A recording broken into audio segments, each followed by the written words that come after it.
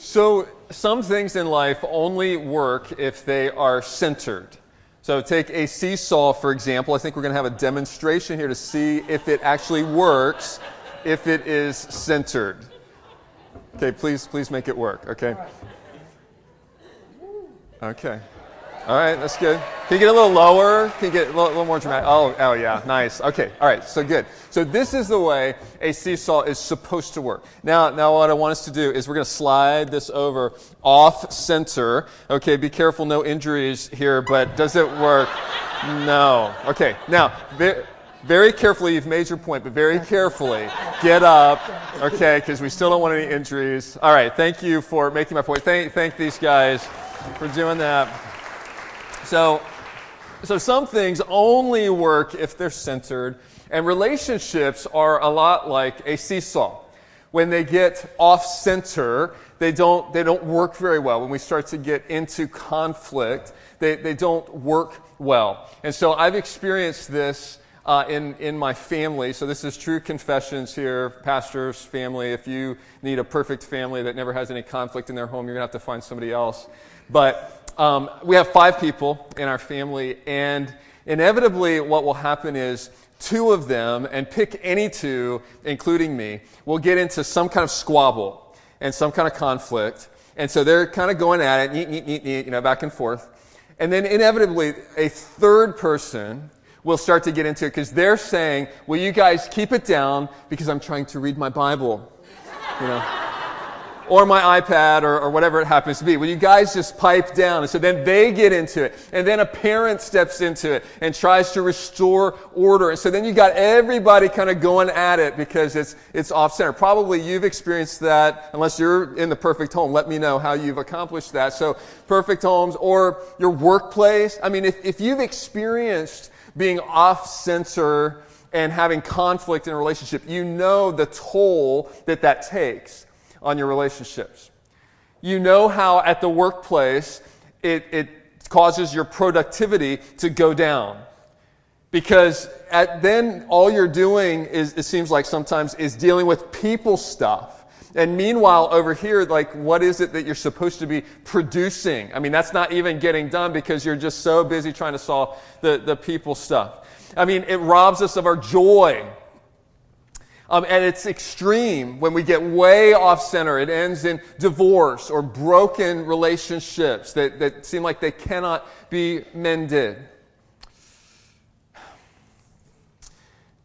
When our relationships get into conflict, what we try to do is restore order, restore balance, bring back that centeredness. And we do that in a variety of ways. Some of us have personalities where we try to restore centeredness by trying to force our way. Well, if everybody would just agree with me, then things would come back into balance. Or we go for counseling, which can be a good thing.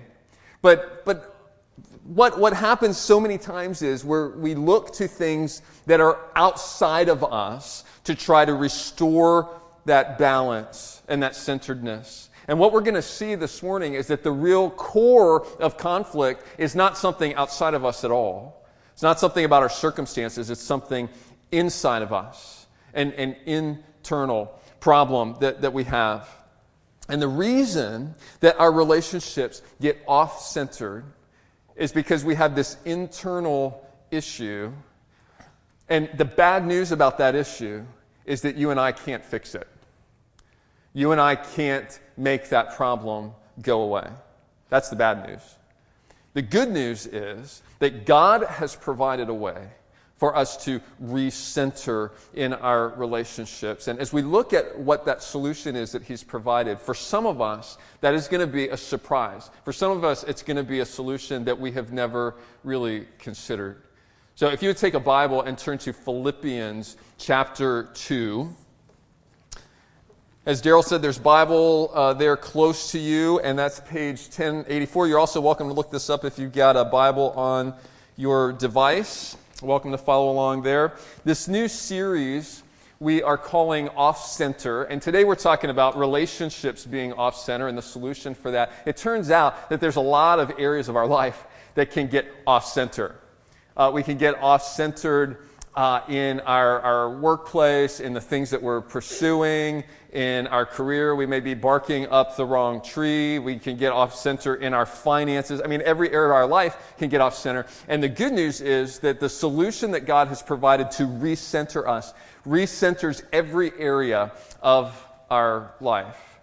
And before we get into this and describe what that solution is, I just want to give you a heads up that some of you this morning are here and you are not going to follow, you're not going to understand what we are talking about at all. This is going to be so out there that you're going to be like, this just does not compute with the way I have always thought, with the way the people around me talk. It's not going to make sense to you.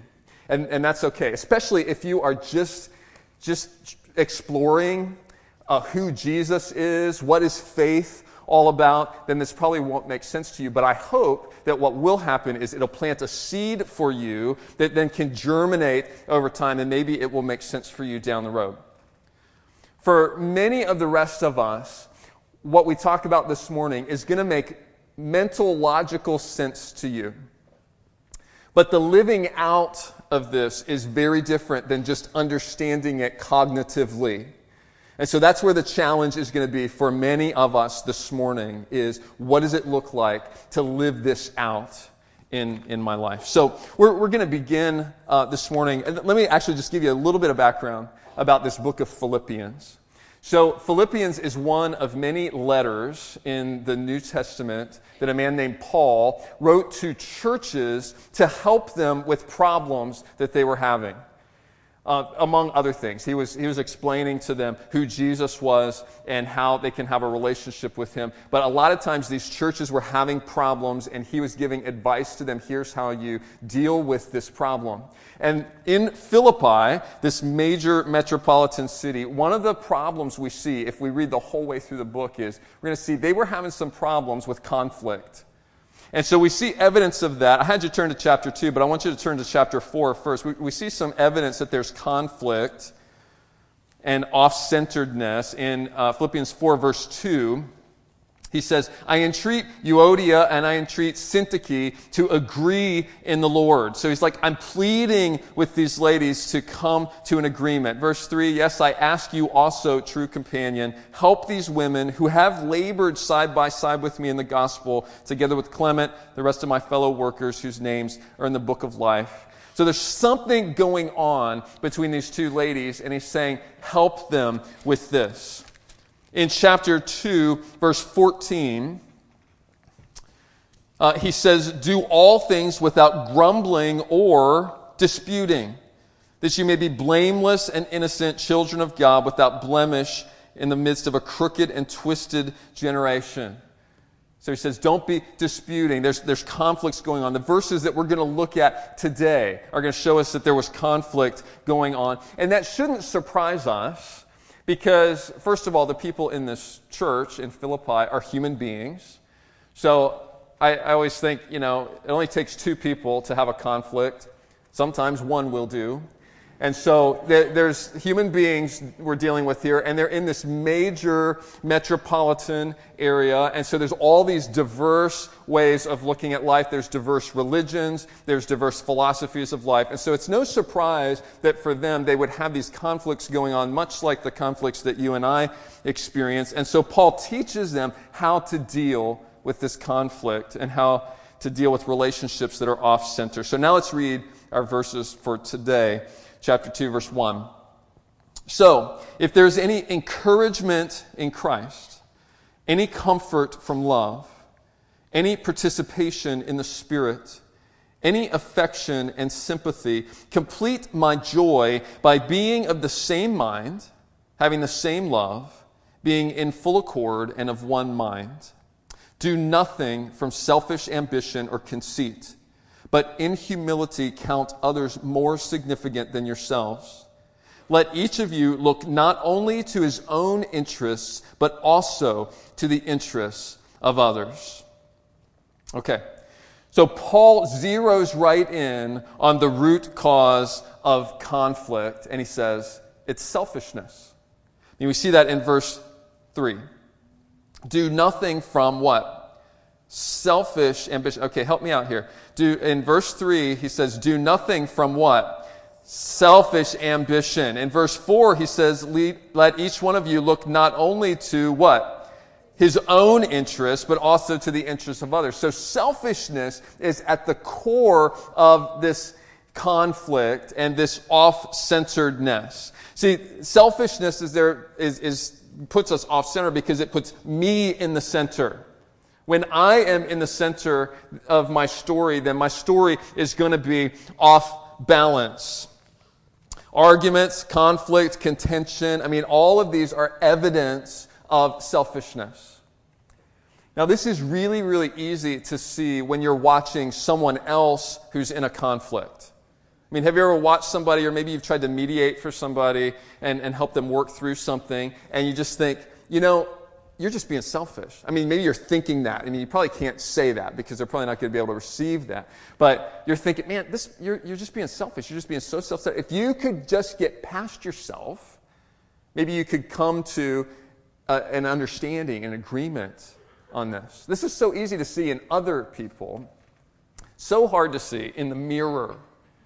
Because the way conflicts typically go when I am involved in the conflict is I just think, if you would just agree with me, then this conflict would go away. That's the solution, right? That's the me-centeredness that is a default. Scripture's picture of us as human beings is not very complimentary. It's very different from the message that our culture gives us. Our culture says people are basically good, basically altruistic. We want to help other people. Scripture paints a very different picture. Scripture tells us that we are me-centered from the get-go. From the moment that we are born, we cry out, literally, as babies, gimme, gimme, gimme. I meet my needs, and we are all about me. And so I'll give you an example. I could give you so many examples. We could be here all day, but none of us is interested in that. So I'll give you one simple example of a way that I can be so me-centered. And this is, I do a lot of communicating with people, so I'm making calls or I'm sending emails, and sometimes I'm asking people for something to get back to me. And over the years, it just seems like many times people do not respond to my messages as quickly as I think they should be responding. And sometimes I'll be sitting there, tapping, my desk, and why is this person not getting back to me? And then I start filling in the blanks. Okay, they're not getting back to me because they don't care.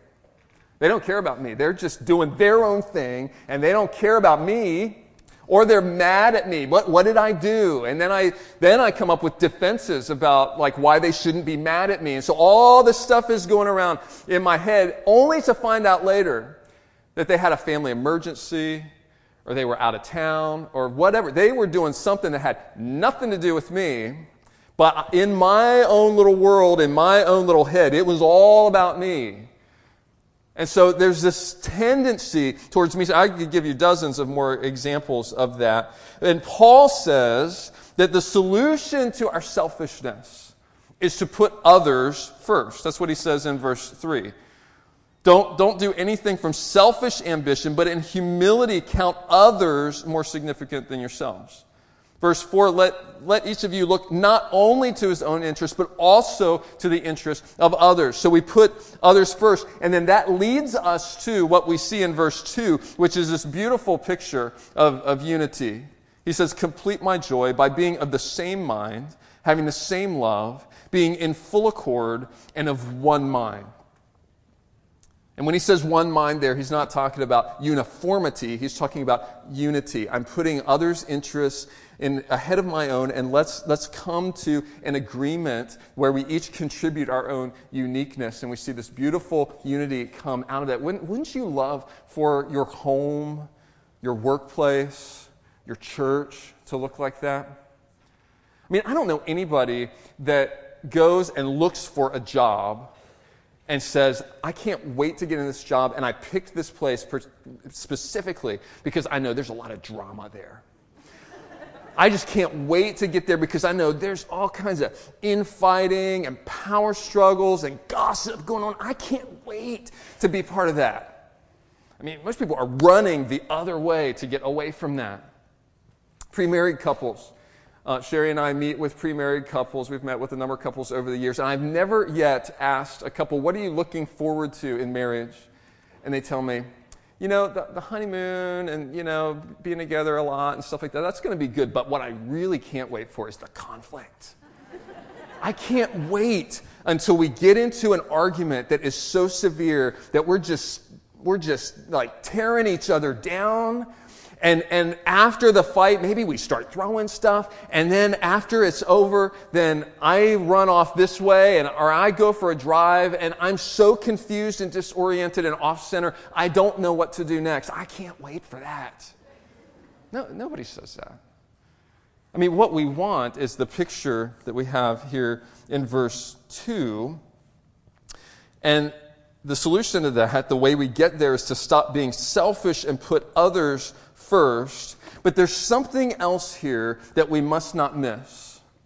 Because we can't get to verse 2 and the beautiful picture of unity unless we go through verse 1. What does verse 1 say again? So if there is any encouragement, what?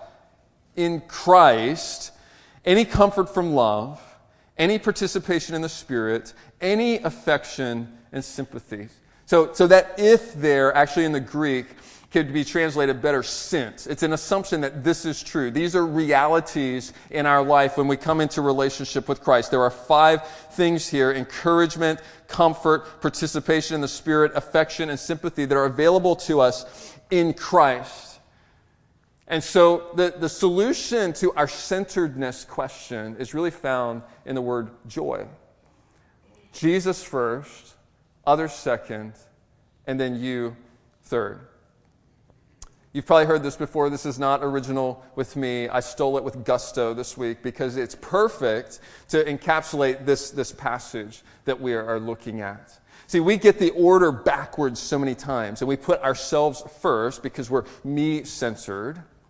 And then sometimes we think, well, we realize that that's a problem, and so we say, well, I'll put others before myself, and we make others first, and that's a problem too. Because when we put others first so many times, we get into relationships that we could label codependent. Have you ever heard that term before? Codependency means that it looks like you're putting others first. It looks like you're pouring yourself out and you're just doing everything you can to help another person. And in reality, what's behind that is still a me-centeredness, because a lot of times with codependent relationships, you're helping someone because you want them to need you. You need them to need you because you need some kind of purpose in your life. And it's really not helping the other person or putting them first at all. See how me-centered we can get? We can twist anything. I don't know about you. I can twist anything that could be good into something really ugly because of my me-centeredness. And the only way out of that is to put Jesus at the center. If Jesus is first, then we have at least a hope of getting back to center, of getting back to balance. And that's probably not going to stay, but we'll see. So, Jesus needs to be in the center. When I am the central character in my story is going to be off-center.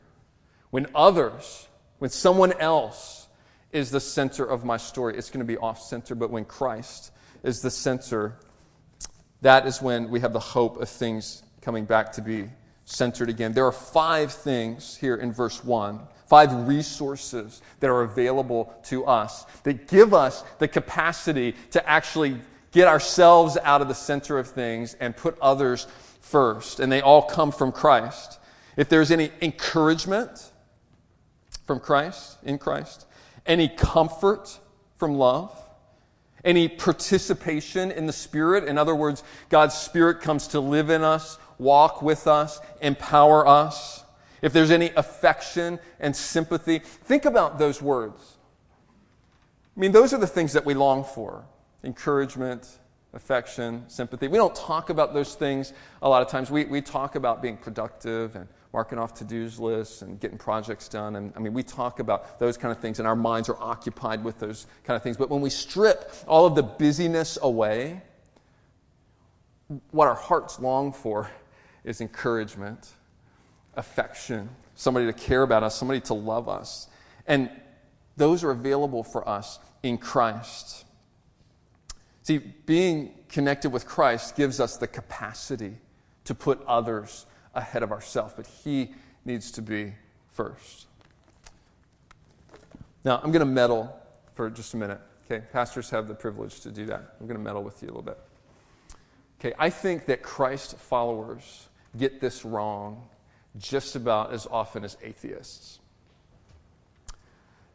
Atheists just say there isn't a God, and there's no God to know, and there's no God to draw life from and follow. And as Christ followers, we come to a point where we say, well, I know that I can't take care of my eternal life problem. I know that I have a sin problem that I need Jesus to die for me in my place and substitute His perfect life for my imperfect life. I know I need Him to forgive me of my sin because I know that I don't have any hope of getting to eternal life. Now, some people don't even get to that point because some people are still trying to work their way to eternal life. They're thinking, if I can just do enough good things to outbalance my bad things, then I'll be able to get there myself too. That's me-centered. But many of us have come to the point of saying, I know I can't do that. I need Jesus to carry me across that threshold. When I die physically, there's nothing more I can do. My life is in His hands. So we place our life in His hands at that point. But then we say, well, from this point, Jesus, I can take it from here now. I'll carry myself now, and I'll get myself to that point, and then you carry me over the threshold into the next life. And Scripture tells us, and Jesus tells us, that was never God's intention for us. God's intention for us is to be dependent on Him, to be Christ-centered every day, every moment of our lives, to be dependent. Jesus said it this way in John chapter 15. He said, "Abide in me, and I in you. As the branch cannot bear fruit by itself unless it abides in the vine, neither can you bear fruit unless you abide in me. I am the vine, you are the branches. Whoever abides in me and I in him, he it is that bears much fruit. For apart from me," Jesus said, "you can do nothing." Can I just be honest with you and tell you that for most of my life, I have chafed against these words. I've resented these words because I don't really want to be dependent on anybody else. I don't really want to be dependent on Jesus. Because here's the honest truth. I want to stay in control of my life. Because I think if I can stay in control of my life, then I can try to orchestrate it and move it in a direction that it's going to turn out okay. And if I turn over that control to somebody else, even if it's Jesus, I'm just not sure where He's going to take me or what He's going to do. But Jesus says, if you're going to do that, if I'm going to do that, if I'm going to go off and try to do life on my own, if I'm even going to try to obey Him on my own, apart from Him, I can't do that. He says, apart from me, you can do nothing. So I'm called to dependence. I'm called to Christ-centeredness. And I'm learning slowly over time to find the freedom of turning over that control. It's exhausting to try to be in control all the time, especially when people aren't doing the stuff that you want them to do. Just turn over that control and say, Christ, I find my life in you. You lead me where you want me to go. And, oh, by the way, Jesus, in being connected with you, there's all these things we see in Philippians 2, verse 1. Encouragement, comfort, affection, sympathy. I want those things in my life. And the path to centeredness is joy. Jesus, others, and you and I last. Our staff has been praying since January. In January, we met and we prayed and we said, Lord, what would you want us as a church to focus on in the next ministry year that starts July 1st? And this idea was what came to the surface as we prayed, was that we should focus on helping people move from being me-centered to Christ-centered.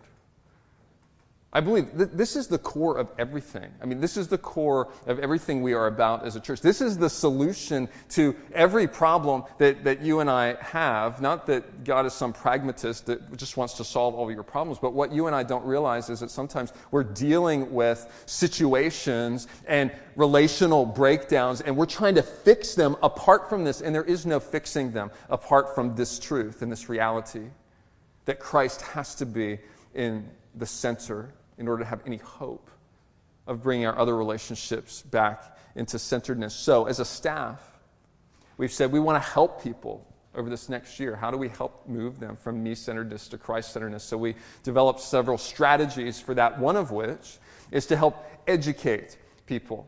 And so Joan mentioned earlier in the announcements that we have a class starting next week, and it's called a marriage and family class, but you don't have to be part of a marriage or even, you're part of a family, but you can be a single, whoever. Please make use of that, because really that class is all about this.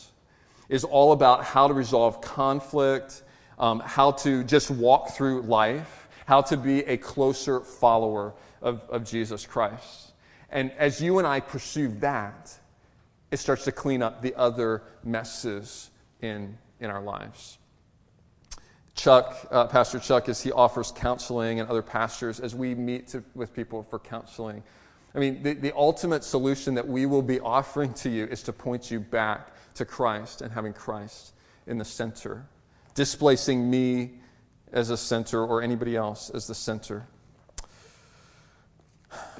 So as we read through Philippians, and I would encourage you to read through Philippians this afternoon. In the coming week, takes less than 10 minutes to read through the whole thing. Interesting thing is you see here joy over and over and over again in Philippians. And the reason that's so interesting is because the background of this is Paul is writing from a prison cell, and yet he's talking about how joyful he is. Not only is he in a prison cell, which doesn't sound like a fun place to be, he's in a prison cell for doing what God asked him to do.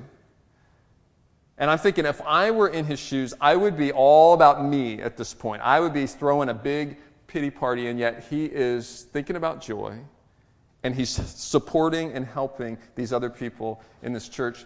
And the only reason he's able to do that is because he's not consumed with Paul. He's consumed with Christ. And as you and I get into the situations of our lives, the difficulties of our lives, the circumstances of our lives that are a mess, the reason that we will be able to find joy is not because we're consumed with me, but because we're consumed with Christ. So, next time you're in conflict, it's a good opportunity for you to take inventory. Who is in the center? So this is a conflict that you're involved in and you're struggling with. Just pause. Hit the pause button. This is an amazing capacity that human beings have. That we can hit the pause button and ask ourselves, who is in the center right now? So if it's you, and then others are second, and then Jesus is last, that spells Yaj. And I don't know what that is, but it doesn't sound good. And maybe someone else is in the center. Maybe it's an other in the center, and you are second, and Jesus is third. That spells oij. I don't know what that is either. Joy is only going to be found if Jesus is first, and others are second, and I am last. That's the first question to ask, is who's in the center? And then second question to ask is, how am I connected to Jesus in such a way that I am drawing life from him? Am I like that branch that is connected to that vine? Is that connection strong and drawing life from Christ? And how does that happen? That happens as we listen to what he has said. So we're in his word, listening to what he says to us, and then praying back to him. We're talking back to him. There's no magic formula for this. It's really a matter of cultivating our connection with Christ. Because it is our connection with Christ that gives us the capacity to be able to put others ahead of ourselves and get Jesus, others, and you in the right order that they should be. Let's pray. Jesus, we thank you that you are a Savior who is worthy of being in the center. You existed from eternity past. You created. You were a participant in creating all that is in each one of us. And you came and redeemed us even when we had turned our backs and rebelled against you. And so we thank you that you are a Savior that is worth putting in the center, and you are able to hold the weight of that glory and that honor as we worship you. So Lord, give us grace. And I pray this from the bottom of my heart for on my behalf and each person in this room, because I know how hard it is for me to get past me. And Lord, I pray you give us grace each to learn how to grow in this area, that we may not be consumed and have ourselves in the center of our story, that we may not have another person in the center of our story, but that you, Jesus, may be in the center of all we think, say, do, wish for, hope. And then we may receive those marvelous provisions that you have made available to us, so that then we truly can put others ahead of ourselves and live out the life that you have ordained for us. We pray these things, and through your strength, in your name, Jesus, and through your strength, because we cannot do this on our own. Amen.